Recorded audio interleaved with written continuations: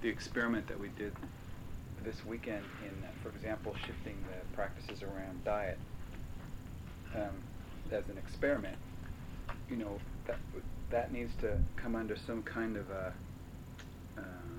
vision so that it's reproducible or understandable or expressible or something that we share, because I think that it's necessary to have a vision rather than kind of a group of people just sort of doing experiments or not being clear about it or having it being fuzzy or something that does not have the capacity to survive. That's not an ark that can hold a covenant. What we're looking for is to put together an ark that can hold a covenant, but that's who I am. So I would like to know who you are or what it is that we're doing here together in camp in terms of what the vision of camp is, and that would be most clear to me if I knew what the practices of camp were now.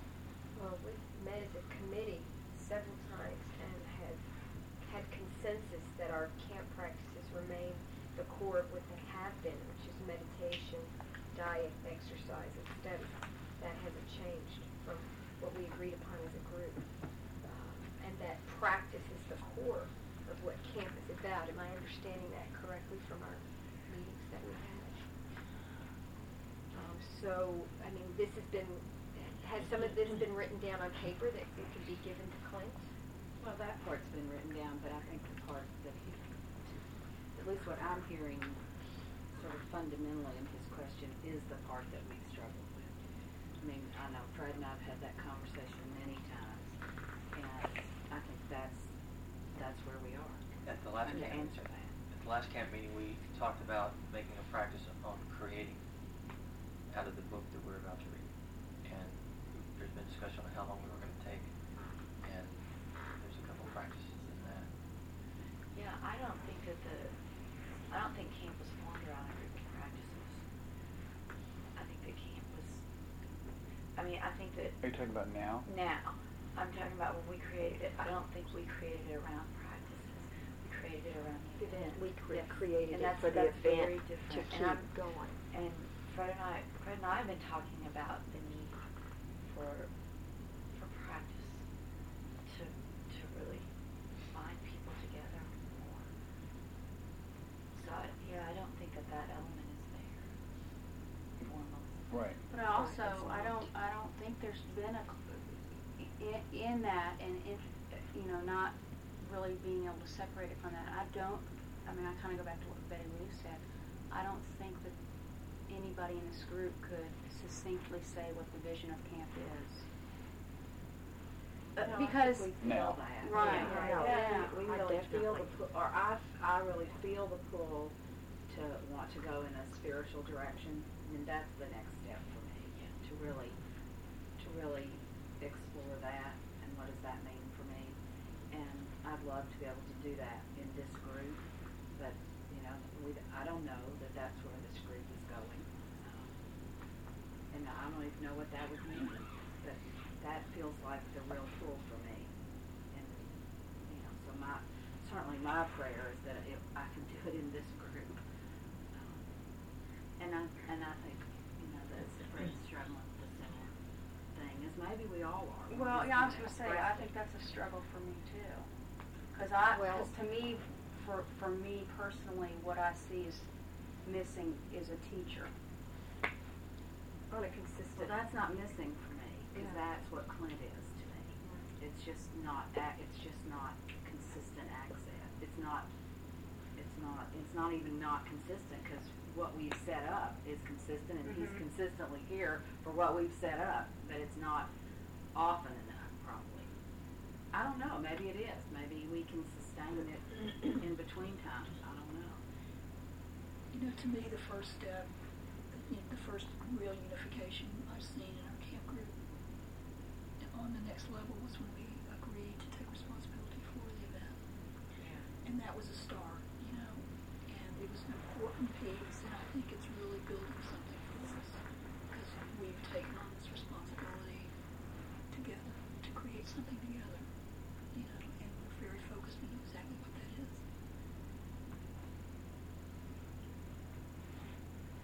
Here's the thing that's scaring me, and has been scaring me for some time, and it's really scaring me right now, is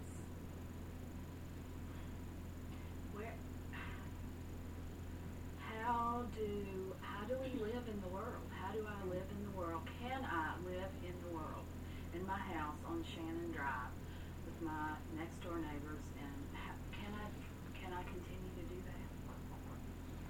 How long? That's sort of becoming the question for me, and that question is pretty huge because I have a husband who's not interested in that question, and the thought of that question terrifies him.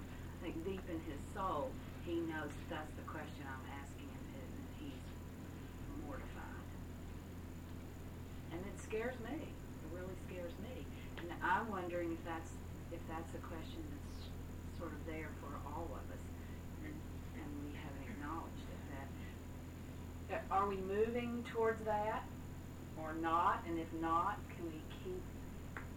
What is that? Are we moving towards that? What is that? Can you define that? Well, for me, it's a spiritual life. It's how this. To me, that's the essence of what we're doing.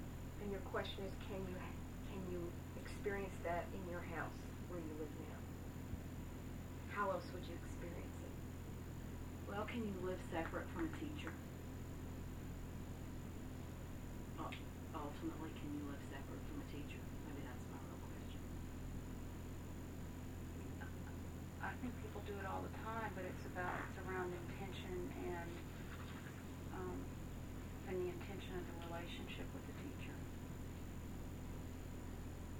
You know, there are people in Mr. Lee's community that don't live in Arizona, and he's their teacher.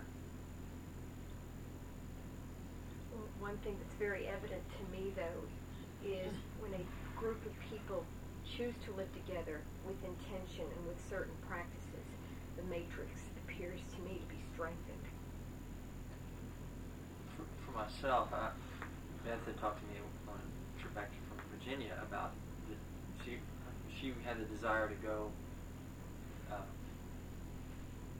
have Torna be her teacher, and that scared her into some other things. But I was wondering, when Mary was talking about how the people around her were wanting a part of what she had, and how much more that would serve humanity by being an example in society around us, by being bodhisattvas or whatever, without shoving it down people's throat, and still find a teaching somehow, or find a teacher somehow, or find something to fill that urge, and still be in our environment. And isn't that Betty Lou's question? Can you stay in the world without? I'd like to I answer think you can if you feel the need. I have a cat. I've been thinking about wanting to be in community with Kristen more than everybody, in the house. I mean, I really have a desire I want to be there. And I have a cat, and it's my responsibility to take care of my cat. I've had my cat a long time. My choices to maintain my responsibilities to my existing environment first, knowing that I can shift that possibly when I want, to move more towards community, but that's important for me.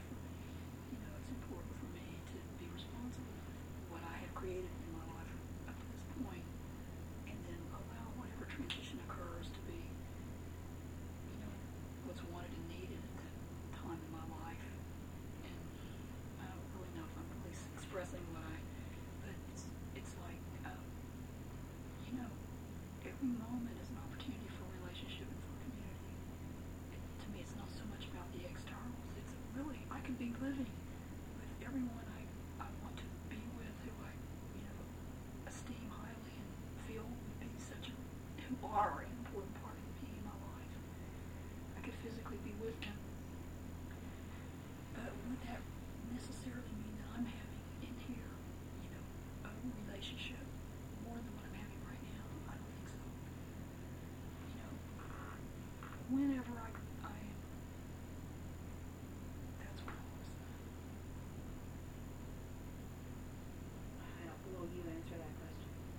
question?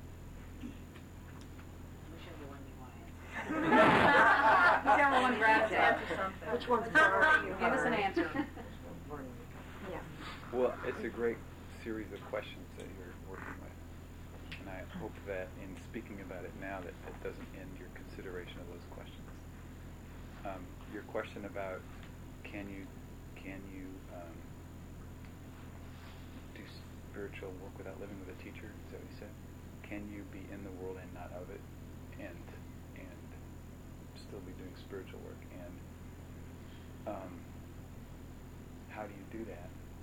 And we read that paragraph last night about how do you do this, and the answer being yes, which means you move. There's really, you can actually feel it. That point between your hip bones, right in the middle. You are actually, when you are willing to serve the principles that you are in alignment to serve, you will be moved from there and directed from there. And if you can actually feel a little tug, it's like it really moves you all day long. Every moment takes you right where you need to be to serve the principles that you're serving. And so, partly, what you can do is you can radically rely on that which you're serving to have you be in the situation that best serves it. And if you do that, then when it becomes necessary for you to be in a situation where you're living with a teacher or whatever, you're more involved with the highly stressful situation of living with other spiritual students or whatever, however you want to say that, then you will be moved there. That will happen, and it won't be something that you fabricate out of your mind and a vision and a supposed to or shouldn't I or something like that.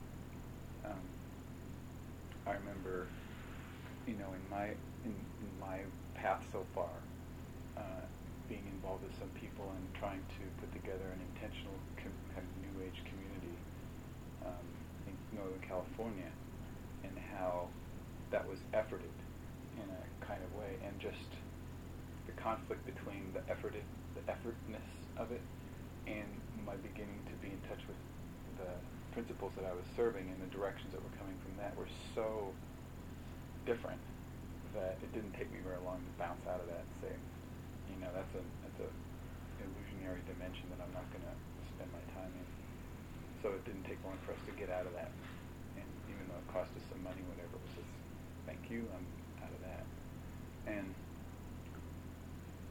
so yeah, if you radically rely on that which you're serving, and that would be the same kind of relationship that you would have with a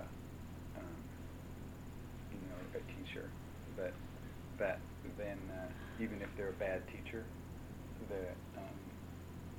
your being a good student of a bad teacher can still serve you.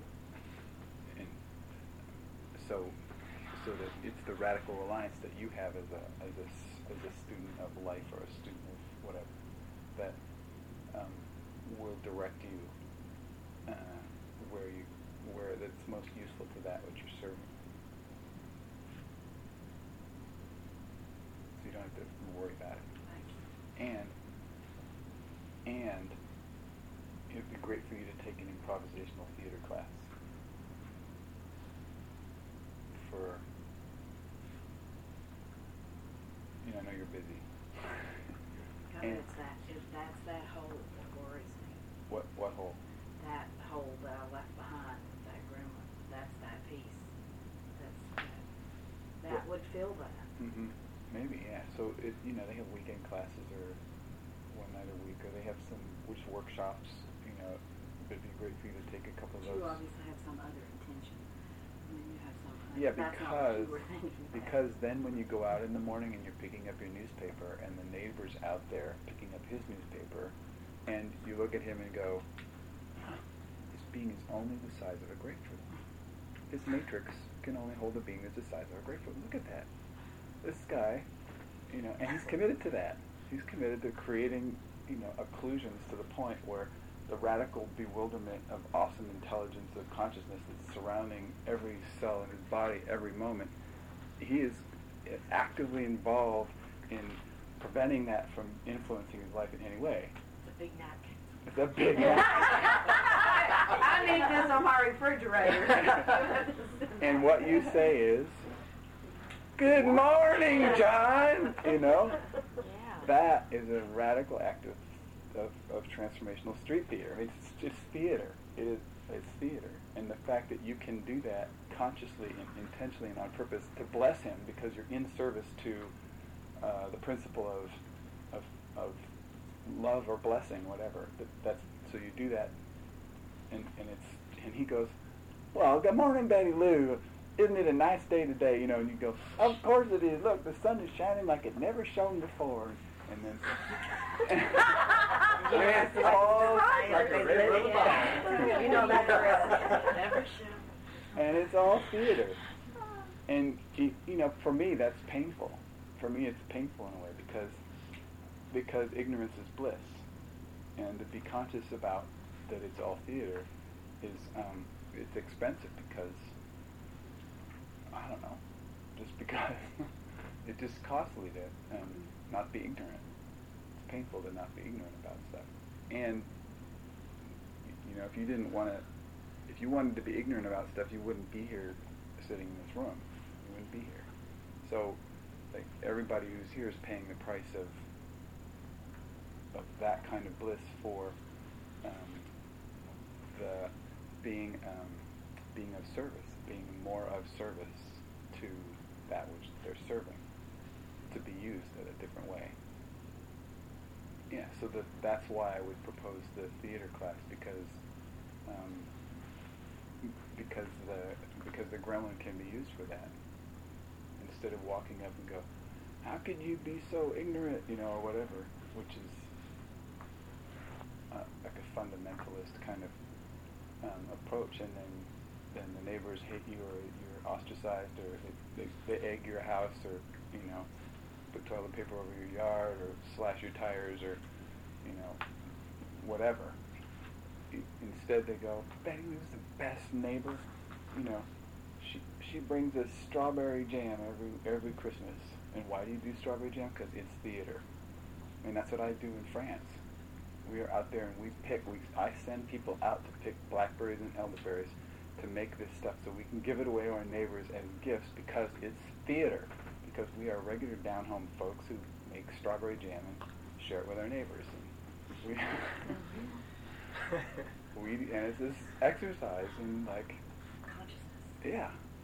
and service and whatever. And it's not it's not deceitful. I'm not fooling anybody. I'm not making fun of anybody. I'm not being superior or anything. What I'm doing is, if I get killed because I'm discovered as a radical transformationalist, then I can't serve my principles anymore. I have failed to be able to serve because my organic machine has been obliterated by the locals. It's like a video game. It is a video game. Great analogy. Game over. Game over. Game over. Bleep. Put some more money in. I need one of those tokens, please. Amount of tokens. Strawberry jam. Well, I have another question. Are y'all ready for me to leave? No. No. Well, you're going to think this is bizarre. Are you afraid for your children, ever? And because of that, you mean? No. I had that question before you asked that, before you spoke about this. Afraid for them about what? Anything. That one of them would fall off the horse, or that something would happen to them at school, or anything. Well, I go to bed okay with that at night because I know my kids are doing what they love to do.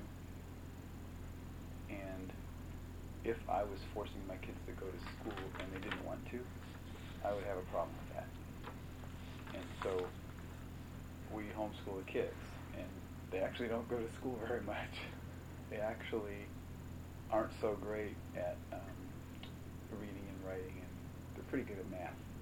And they're they don't know as much history as they would have known, or as much what's that stuff called that I don't like, economics, or stuff like that. They really don't. And they're massive creators and huge capacity for responsibility and relationship. They are amazing with creating relationship and like beings. As people, they are incredible people. But in terms of our late 20th century westernized ideas about, going to school for the kids going to school, they don't meet that. That wasn't my question. Okay. I only use school as an example of their being out in the world where things can happen to them. So I could say, will you be scared when, well, see, I can't think of any. No, so if I understand your question. Turn 16, okay. I understand your question. I'm answering your question. What I'm saying is, if I was forcing my children to do something that they didn't want to do, then if they got hurt doing that, then I would be scared. But if I am really clear that if my kids go out and bust their arm riding a horse, I don't have any fear about that at all. It's fine. And as long as they don't get killed, or you know what I mean. That's really what I'm asking. Yeah. So, and they could get killed. If my kids get killed riding horses, I could not imagine a better way for them to have lived their life. And that's their choice. And I demand that they wear a helmet. I demand that they tell me what area of the forest they're going into before they go out. I demand they don't ride at night. I demand they ride together. There's things that I set up so that I'm not stupid about it. And, shit happens. So, but yeah, I have fear about it, but it's not a fear that is a fear that would cost me. It's just a reasonable kind of like, I have fear for myself driving down the road, with idiots on the other side drinking alcohol or whatever. But it's that kind of a fear. It's a reasonable kind of fear, but it's not a regret, guilty kind of fear, because my kids are living their lives rather than being forced into doing something that I think they should do, or I think that somebody else thinks that I think they should, I should be doing like that. I don't know. That's my answer to the question.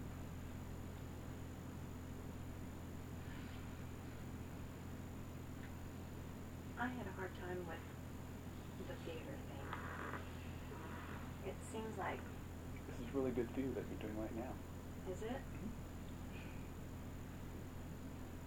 Go ahead, though.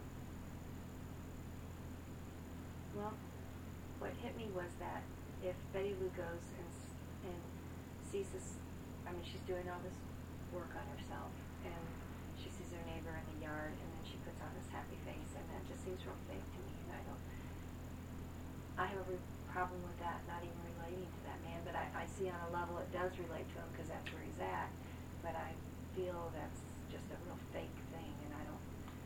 Tell me something that's not fake. I know. You didn't see the show that we got to see last night that was incredible, that Joan did. This woman, she had this victim thing, and she had honed that thing to perfection. Academy Award. And the entire group was completely sucked into it. Everybody was sucked into it. And I'm walking around going, Joshua, wake up, man. She's got you hooked now. You're like, wake the fuck up. I come over to Kristen and go, Kristen, man, what are you going to do about this? And she's going, I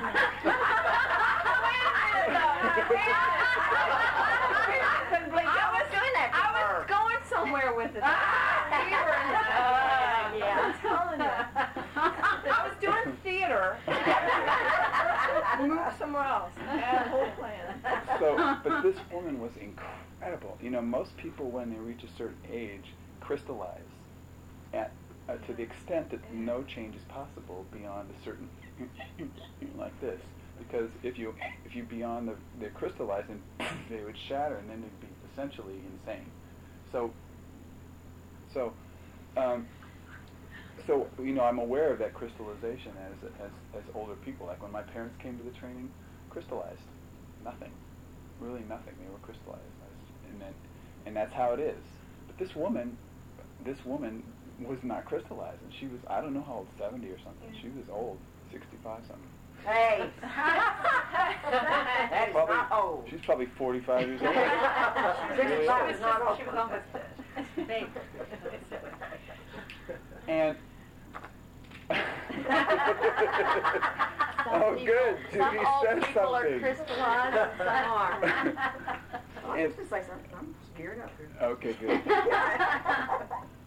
And so when it came time for her to separate from her victim theatrical piece that she'd been manipulating her environment with for so many years, and she was so good at it, that when we told her where the switch was, and we invited her first to do it with us telling her when to stop, and then for her to stop. She turned a switch on, she did the victim thing for 30 seconds, and then she turned the switch off herself, and then she stopped. That was such an awesome performance because it was real. Because it wasn't performed at the level of theater, it was performed at the level of reality, which is what I'm talking about. I'm talking about theater at the level of reality. Because when she did her victim thing, she put out an energy wave into people's consciousness and their beings and their cells that resonated with everybody in the space and brought them all into that reality as if it were so. And all of us could feel her sadness. It was so deep, her sadness, and the pain of her situation with her mother. And if you only knew my mother and my family and my husband. And I can't even do it right now, but she was so, everybody was almost crying with her. And then she turned it off, and then you felt this, like this, and it was gone. And it was like, whoa. Yeah, she was like, she would even start really crying. I mean, she was Yeah. really crying. And she was just, I mean, it was like really like a, I mean, it was just the I kept thinking if you had like echocardiogram or something, I mean, it would show like real distress. Sure. I mean, I'm serious. It would have. It's amazing. And that's theater. And like, I think she And really. we are doing it now. You are doing it now. We're all doing it now. It's like she really got the difference and like how cool that was of just. She appreciated it. Yeah, it was like. Well, you know, she had a different experience of herself, and that's what can fuel more of it. You know, it's like when I get to have a new experience of myself being different from what I was a minute ago. That's exciting to me. You know, that's like, you know, all of the eyes getting to have their voice in a sense, and there's a lot that can grow. What makes somebody like that not be crystallized? And something else? It's a really good question. I'd like to know because I don't want to be crystallized. I think it's a continuous investigation into in growth, continued learning, continuous investigation into reality, not knowing, being willing to live from principle rather than position, because position is crystallization, and but living to serving the principle is not, can't never be, because it's always a active nonlinear creation in order to serve a principle. Because principles will always demand something that you can't do and don't know how to do to create that in the moment, according to what's wanted and needed, out of nothing, for no reason. And that's what it will ask. And so you can't do that from a position, you can't do it crystallized. So clearly she's serving some kind of principles, and you could kind of feel that, you know, because she's a good woman. And family, you know, care about. She even had the physical strength that was pretty amazing to me for her age. Oh, she was Yeah, a tennis so player. Yeah, she'd be in there lifting people if they Yeah, lost their but bodies. it's- Which is a principle of health and joy and play. I mean, it just seemed like there had to be some kind of, you know, like they're all connected. All is connected. I just was curious. Yeah, she came in and just really flowed with everything. It seemed like she was lifting people, she was cheering them on, she was ready to hold people down. And she was just, gosh, she didn't have any kind of, like, it's almost like she didn't get shocked really by much. Well, she came in with the understanding that her box was going to expand, not knowing what that was, but wanting that. So if anybody So wants that to. shows she wasn't crystallized in a way. And when I first spoke with her on the phone about the training, like, she never listened. She didn't listen. She would ask me a question, I'd start to answer, and she would start talking, and then I would realize that she didn't hear anything I said, and I was like, wow, this is going to be really interesting. We're going to have a 70-year-old lady who's like a total victim, and she doesn't listen, and she's blaming everything on her husband, and it was like, wow, that it was like something. Oh, Clint will have a good time with this. He can handle that God. Gotta Thank get you, her. Porter, for enrolling her. My mom is 68, and she reminded. I thought of my mom a lot in this training with Joan. My mom came to the Real Voice, but the thing, like my mom's not crystallized, and it's because she's still playing life. I mean, like she's not done yet. I mean, that's what I get from her. She's not done. Like and it is. She's willing to learn, but it's bigger than that. She's not finished. I think we're putting She old people in knows a it. box right now. Too, kind of. I think young people are in a box a lot younger than they think. What do you think? Well, I just think that you can walk down the street and you can tell by their demeanor and the shape of their body and their face that they're done. They're done. There's They're too much crystallized. stimulus. Oh, I think it happens. I mean, I Yeah, think that it happens. Ben was in a box a year and a half ago. I mean, I put him there, and he was living in that box, and I have to fight every day still to expand those walls or tear them down. And I know if I'm, as his parent, fighting, then so is he. You know, on some level, it And seems maybe like it's so. just Yeah, that the box projection happens. Yeah, I think we that can they're get in a box, crystallized you know. in something at any age. Seems like, or there's more of a chance that we won't when we're younger. But I think, I've seen people get pretty close to that. So the Something's not shifted. So the ability to do conscious theater in service of the principles that you're serving is called morphing or shape-shifting, and it's a specific skill that you need to have in order to function at the level that we're talking about. Is it also, when using Betty Lou's example that you gave her, isn't it also the first stage of relationship, just accepting that person where they are? And well, it's actually being committed to what they're committed to. Is even more an exact way to say it. I was just thinking about Joan too, and it seemed like she came and she really did want her box to expand, but didn't seem like it was about her. It wasn't like, I think she may have said, I want my life back or something, but it just didn't feel like a personal thing for her.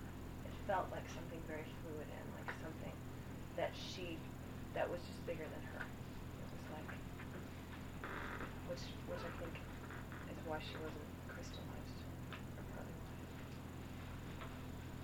Fred Locke, but as well as missing it.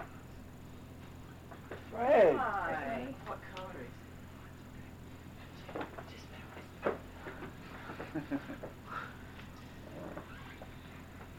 We were talking about you. Talking about theater. We would That's theater. specifically like to know what your vision for camp is.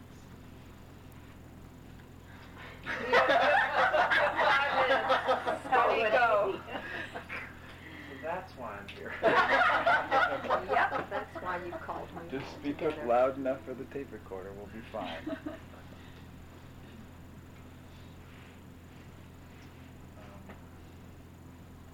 I think one of the problems is that I haven't allowed it to be clear for myself, and that certainly hasn't been clear to you.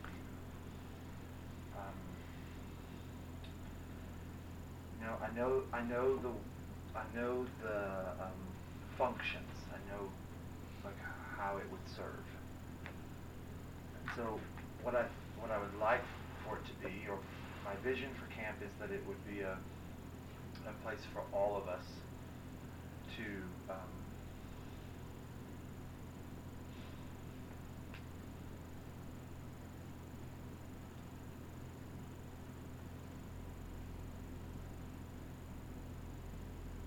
my vision for camp is that we would be united in our stand for expanding Box, for searching for new technologies and new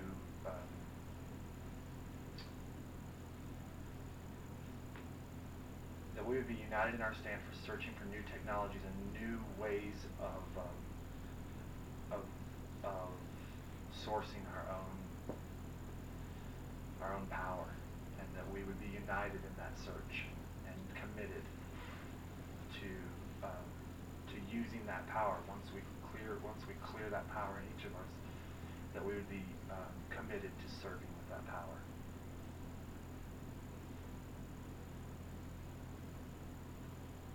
And I think that's accomplishable in rigorous study and rigorous examination, that we're served by the event, and that we know that technology works for people, and that we're served by expanding that community.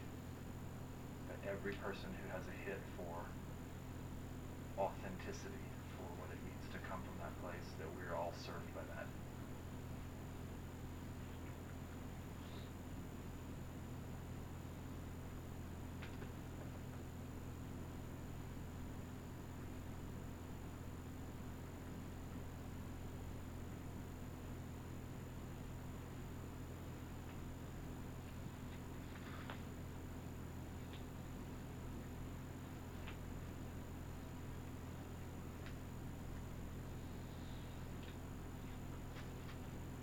It includes questioning. I think it includes questioning what we have assumed is the structure, and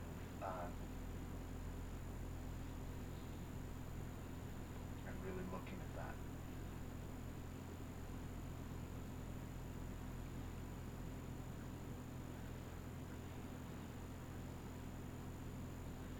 I think there also is there's a commitment inherent in that. That like once you commit to it, there's no turning back. Like it requires stepping forward into the unknown.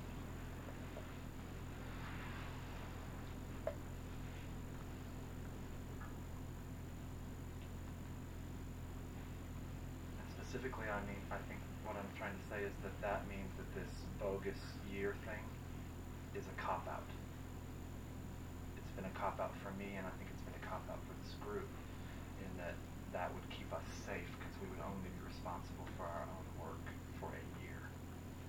And that's a lie. It's a lie for me, and I think it's a lie for this group.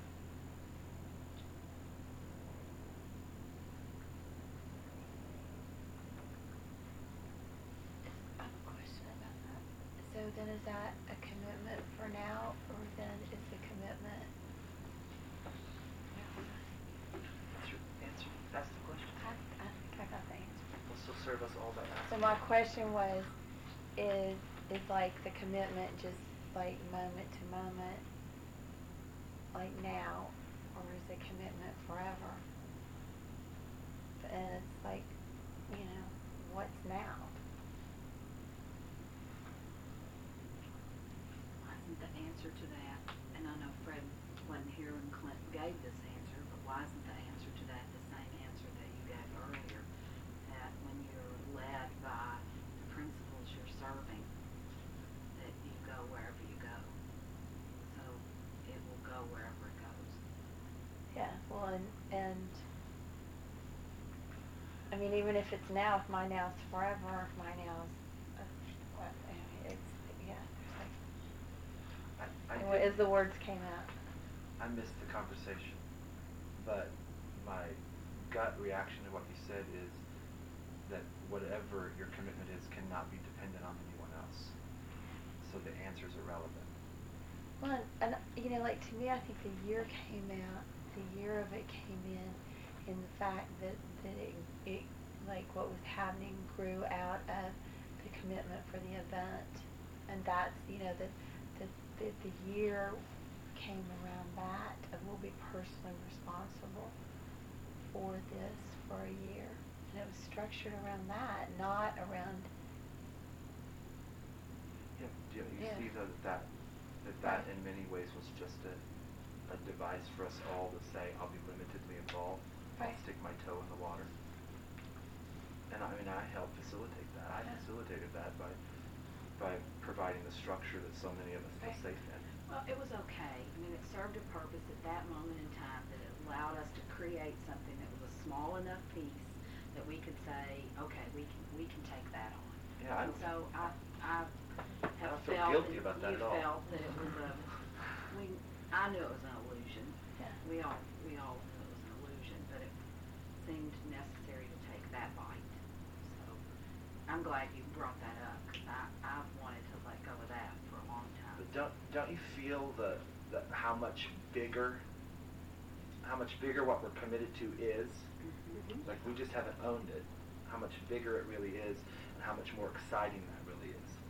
Like, it's not about Little Rock. It's not about now. It's not about any of those things. It's about, I mean, it's really about having our beings, having us right now have an impact through our own commitment, and whatever that is, like that, for it to be as full and rich as it can be, so that each of us would be committed to the principles of that authentic expression, of having it not be covered by all the stuff that we cover it with,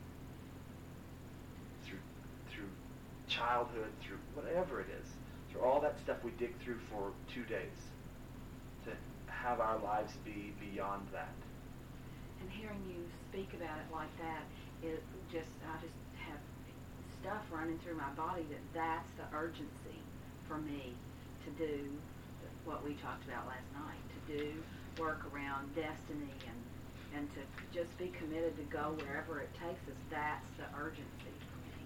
Well, and we have to claim that we're created that. You know, we joke around about it, and we're sly about the way we create it, because it comes out in a joke, and Sue says, "Oh, let's do an all-nighter." But really, the truth of the matter is, there's such power in you that if you claimed that, you would know you're responsible for speaking that into creation. You knew that in your body, that destiny's connected to the flippant remark, "Let's create an all-nighter." You know, destiny's connected to that. You're feeding it, even though you're not claiming it. And so we'll discover that together, how to claim it more responsibly. But you created that. He's here because of what we're creating. You know, so we have access to a teacher who's disciplined and principled, and who's doing things we don't understand or don't know yet, or at least are not willing to admit we know. That's the truth of the matter. Not willing to admit that we know. Or at least not bringing into consciousness. It was like over and over this weekend, I would hear you say stuff and go, I knew that, and why didn't I know before you said it that I knew that? You know, it was like probably all of us experienced, we didn't hear very many things that were totally new. It's just that you had to name it before we knew that we knew it. So when will that, how do we... Well, or that we were ready in that moment to hear that thing and integrate it. I mean, it was like you were talking about before with the matrix. Yeah. It's like you don't get all the pieces to your matrix at one moment. You fit them in, and sometimes you're ready to hear one thing and integrate it, and then your consciousness expands over that part of the matrix. And then, you know, if your matrix isn't being filled in right there, if I'm filling in this part of my matrix, you know, chances are the part that's way over here isn't getting filled in yet. That's another moment. And there's also something in the evolution of our technology of listening that will also bring in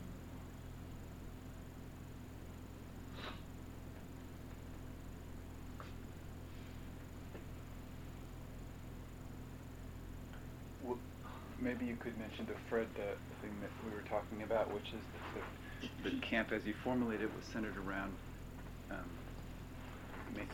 the event. Yeah, we talked about how, you know, when we first redefined camp and it was sort of born again, you know, it was born around the idea of the event, and now it seems like that's part of it, it seems like everyone is reaching for something beyond the event. Or, you know,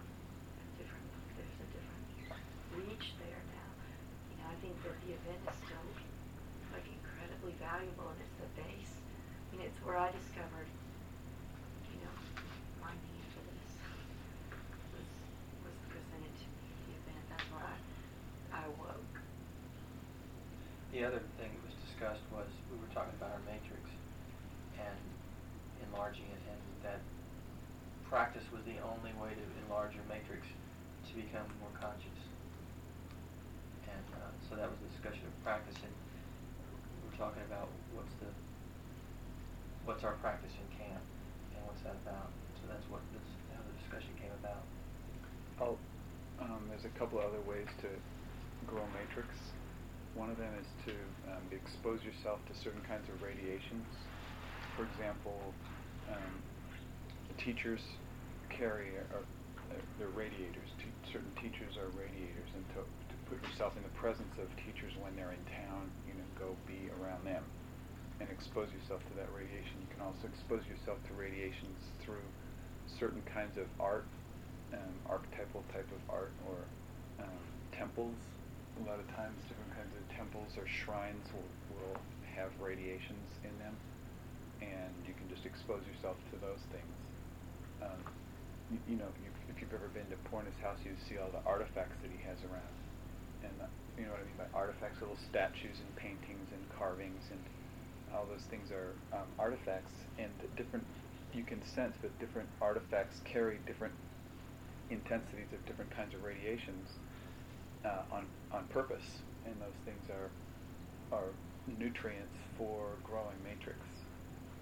And there's also certain kinds of stress